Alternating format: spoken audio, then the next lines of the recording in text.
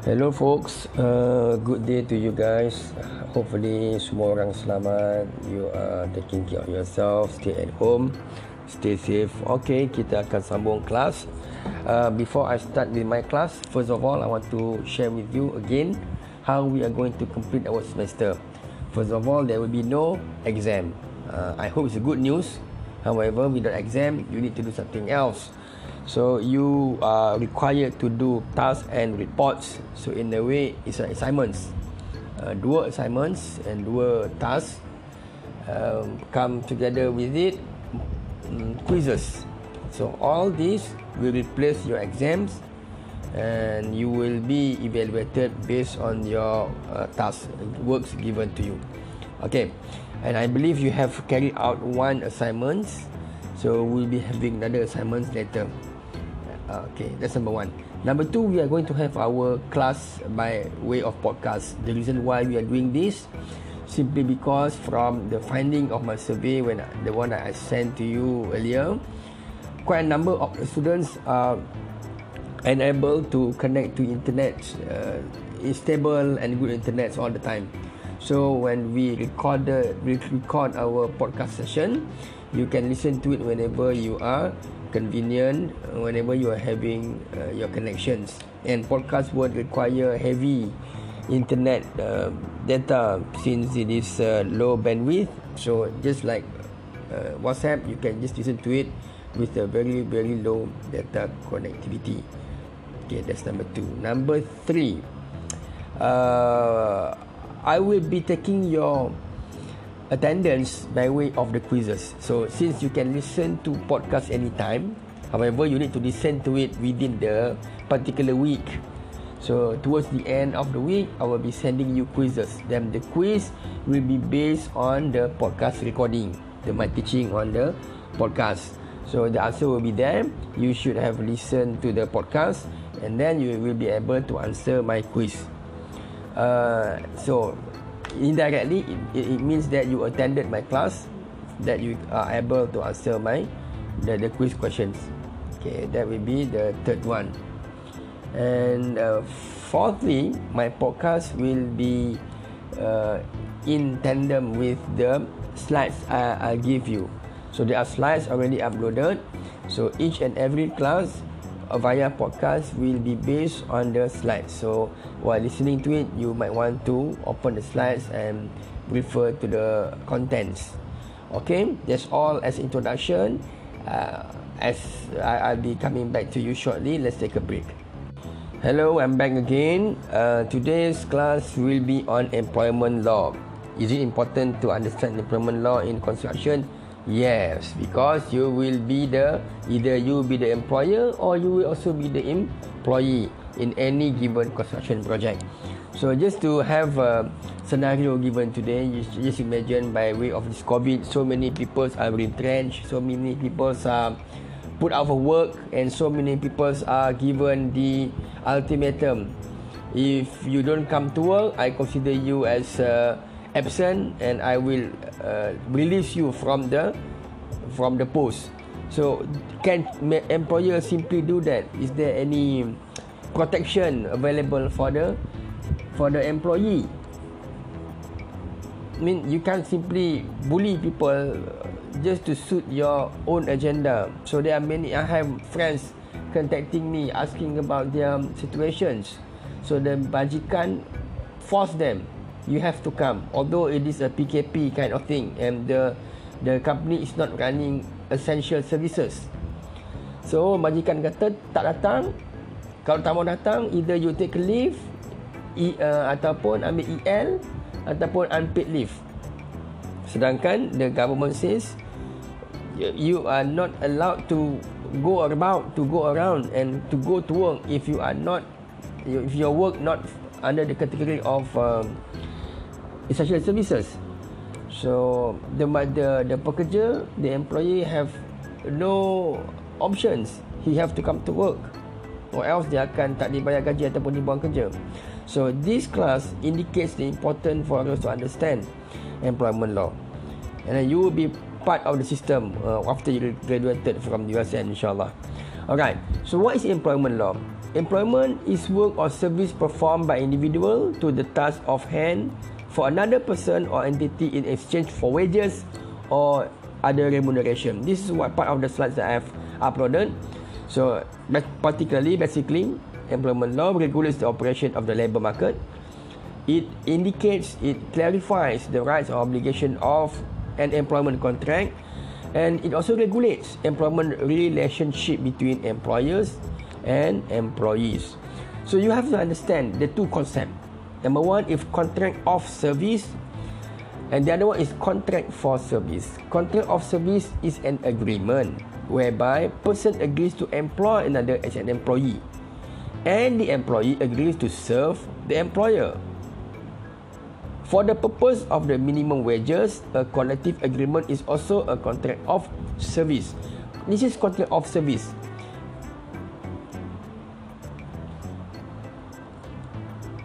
We also have a contract for service, which is an agreement whereby a person is engaged as independent contractor. He is self-employed person, vendor or freelance carrying out assignment for project. So I give you an example. Contract of service is something where in the situation where you work and you serve your employer. Contract for service is just like a contractor. USM have its very own cleaning contractor, for example. So in the cleaning company, USM contract the cleaning company for the service. So that is a contract for service. Within that cleaning company, it will have its own worker, its own staff, its own cleaner. So between the cleaning company and the cleaner, there is a contract of service. So you need to understand these two, because this will determine the employment, the labor employment laws regulating all the parties. So employer and employee relationship, employer and employee, it is defined in section 2 Employment Act 1955. So you can look into this section and you can understand what is meant by employer or employee. You will have definition and you have types of these two concepts. Employee means a person employed, digajikan under a contract of service. Look at the keywords there. So under the law, under the Employment Act, employee comes under the contract of service concept and subject to labour laws including minimum wages. We are having our government reviewing the minimum wages for the employees now. Instead, if a person is not an employee under the labour laws, he is regarded as independent contractor. Remember, independent contractor falls under contract for services. Thus, it is important to identify difference between the two concepts, right? Okay. Relating to employment in private sector, there are several statutes that regulates the parties, including Children and Young Persons Employment Act, Wages Council, weekly holidays, Employees Provident Fund, EPF, Workmen's Compensation Act, Employment Act, and blah blah blah blah blah. You can look at it in the PowerPoint. So if you go through this and you have time, I sure you have time during this PKP time, you should have been able to Google all these acts and understand how it works. Okay, contract of employment. It is between the employer and the employee and must have terms and conditions. So when you join a company as a staff, you must have a contract of employment, and the contract between you and your boss in the company. Alright? So there are many types of contract of employment. There are term or fixed term. So habis project, habis, no more workers and boss relationship. Apprentice ataupun under probation, percubaan. Based on task, again based on the work you supposed to complete, or as a temporary or part-time workers. So again, why we need to understand this concept, this category, this type of employment, because the rights differs from one concept, one type of employment to another. And as I said to you earlier, they have terms and conditions, expressed and implied. So when you join the company, you sign a contract, correct? So you sign a contract of employment, they will be stating there all the rights and obligation of your work, of your employment. You kata masuk kerja pukul berapa, apa benefit dapat, could ada panel, clinic, whatever. However, on top of that, we also impose implied terms and condition by way of the akta, whatever akta that we just mentioned earlier, as well as common law principle. So faham ya? Kita ada dua konsep, kita ada kontrak employment, dia ada dua terms yang berbeza. Terms yang dinyatakan secara khusus dalam kontrak yang kita sign, satu, dan yang kedua terms yang implied. Dia dimasukkan secara implied menerusi operasi akta-akta sedia ada dalam Malaysia ni, as well as principle of common law, yang mana kita turut guna pakai principle common law, sungguh pun tidak dinyatakan dalam akta. Okay, are you guys following me? I hope you do. So difficult thing about teaching this way is I cannot see you nodding. You might be sleeping at the back there, and I can Bavi, where are you? I can see that. But however, I cannot do that now. You know, so I hope you can follow me. This is you can repeat this again and again so that you can answer the whole thing in whatever things you do. Yeah. So let's move on to the next slide. Contract of service versus contract for service. To define these two, there are tests you can apply. Number one, you can test the level of control. You can test the multifactorial factor to it. You can test the integration. You can test the mutual obligation of the parties, as well as economic reality and entrepreneurship to it. Alright. So what does it mean? This is one of the tasks I wanted you to do. Look at it. It's a simple thing, very direct, but basically is how you technically, in a nutshell, is how you control your staff. You can for USM, for example, they can complete the renovation work within 2 weeks. So however he come, whenever he come, however he do it, you never control the contractor performing that task for USM of renovating, for example, our lab. However, in your contract of service, you impose certain condition to your staff. You have to come from 8 to 9. So that shows level of control, and that can be one of the way of testing whether it is a contract of service or contract for service. Okay. Alright. Terms and conditions in contract of service. Contract of service can be either oral or writing. If you do remember, I told you about contract. It can be in writing, it can be oral. So by verbal, a contract binds in a way.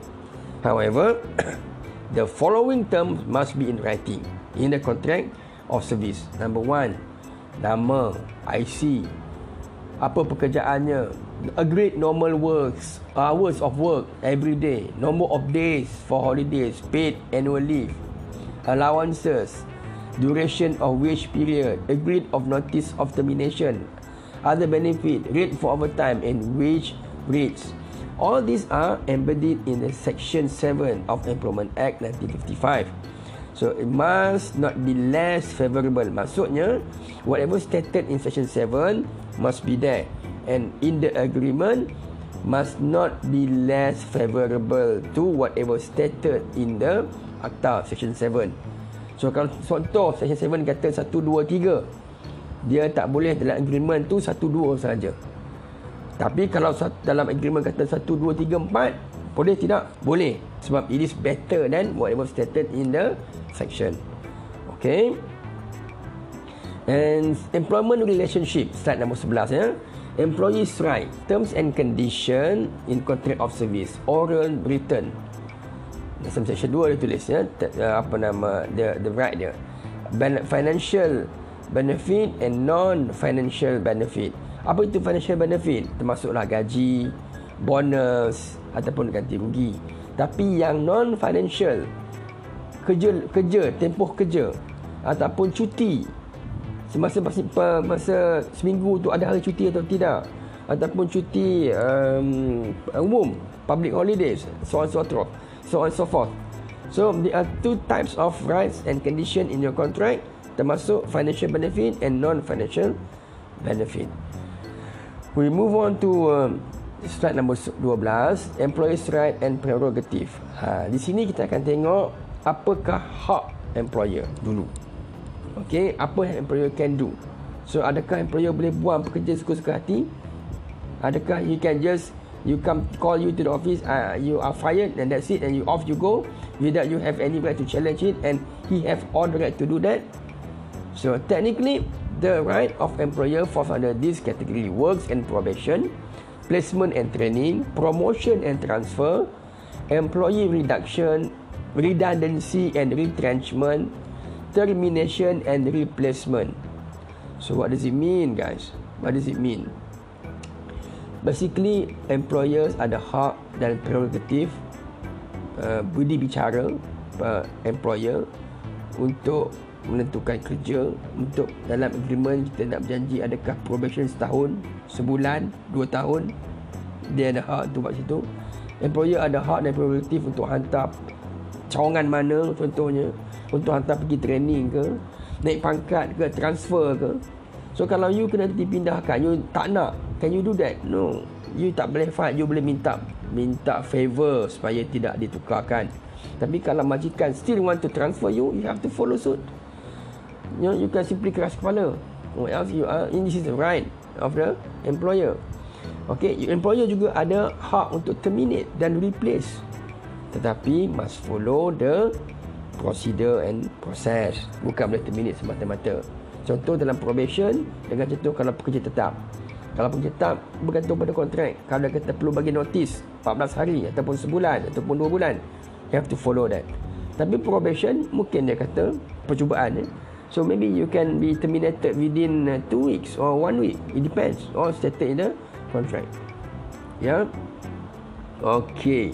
Employee pula, misconduct and disciplinary action. What is misconduct? Employee must act in, this is important, conformity of the contract and whatever standing orders given. Okay, kontrak ada dan majikan bagi arahan kerja, you must follow that. Kalau you tak ikut, okay, kontrak kata buat rumah, ada dia punya standing order, contoh nak kena pakai PPE. Kalau you tak buat itu, you are now termed as breaching the obligation, and it's a misconduct. Improper behavior or intention wrongdoing or deliberate violation of a rule of standard of behavior. So dalam contohnya macam mana? Contohnya fail to achieve performance standard, disrupting the workplace, act which diminish good reputation of the employer, act omission which has considerable effect to the employer, fail to declare a conflict of interest. Semua ni adalah misconduct. Contoh kadang-kadang yang clear, bila suruh buat jambatan, dia pergi buat rumah, itu salah dah kan. Suruh contoh repair radio, dia pergi repair TV, itu salah. This is clear. However, what about act which diminish good reputation of the employer? Di sini kadang-kadang kita selalu salah faham. Kita kerja dengan company ABC, tiba-tiba esok kena tangkap sebab menulis sesuatu di Facebook yang boleh merosakkan reputasi company. Sungguh pun content penulisan on Facebook have nothing to do with your work and or the company itself. Tapi sekiranya the company feels that your act in writing on Facebook sehingga mendapat tindakan sehingga boleh mencemarkan nama diri sendiri dan juga nama company, the company might term it as a misconduct and you might be subjected to disciplinary action. So be careful with that. Ya, ni kadang-kadang selalu kita masalah. You kata you buat kerja betul, you buat benda semua betul according to the contract. However, some people fail to look into this particular point. Act which diminish good reputation of the employer. Again, sama juga act or omission which has considerable effect to the employer. Ini pun masalah. Banyak kita buat benda di luar daripada bidang kerja kita. And banyak kali juga berlaku di USM, luar USM, banyak syarikat fail to declare a conflict of interest. Contoh, you work in a development company, you select tender, tapi dalam company yang hantar tender you pun ada share ataupun company anak beranak, adik-beradik. So if you fail to declare a conflict of interest dalam selection of the tender, you are also committing a misconduct. What will be the effect? You will be subject to disciplinary action. Is it allowed? Yes, it's allowed under the employment law. So what action can be taken? It must be fair to employee. Principle of fairness: inform the employer, inquire effects of the matters, give opportunity to explain, provide employee opportunity to comment on evidence, inform the decision made, opportunity to plea for mitigation before decision is made. Meaning all this maksudnya sungguh pun kebajikan kata you salah, you tulis benda ni telah mencemarkan nama baik company. But terima bulat-bulat ke? Tidak, because this action must follow the principle of fairness. So you should be given the right to challenge. Sebab tu kadang-kadang kajian macam you will come across this term domestic inquiry. Hal-hal dalaman, maknanya dia orang akan pertimbangkan dulu kedalaman. Kalau betul boleh buang, kalau tak betul dibuang juga. You can challenge the dismissal and you can claim for compensation for that. Ada orang setengah dia minta reinstatement to the post that he was there before the termination. He get one of the ganti rugi yang boleh dapatkan selain daripada gaji yang hilang, whatever semua tu. Alright, so type of disciplinary action: dismissal, demotion, downgrading, or other lesser punishment, potong gaji, penggantungan, okay, ataupun paling kurang pun amaran, okay, turun pangkat ataupun buang terus. Okay, I think that's about for our employment law. Ada lagi, tetapi kita go slow and steady for this first class post during COVID PKP MCO. So although the slides dia campur dengan health safety, tak apa, you can also read that. So if you have any questions, you can send to me by way of WhatsApp. I will compile it, I will answer in one go. Okay, so my final advice, my final say, just stay at home, just stay safe. We meet again soon. Don't forget to check your e-learn for the upcoming quizzes. Thank you very much, guys. Take care.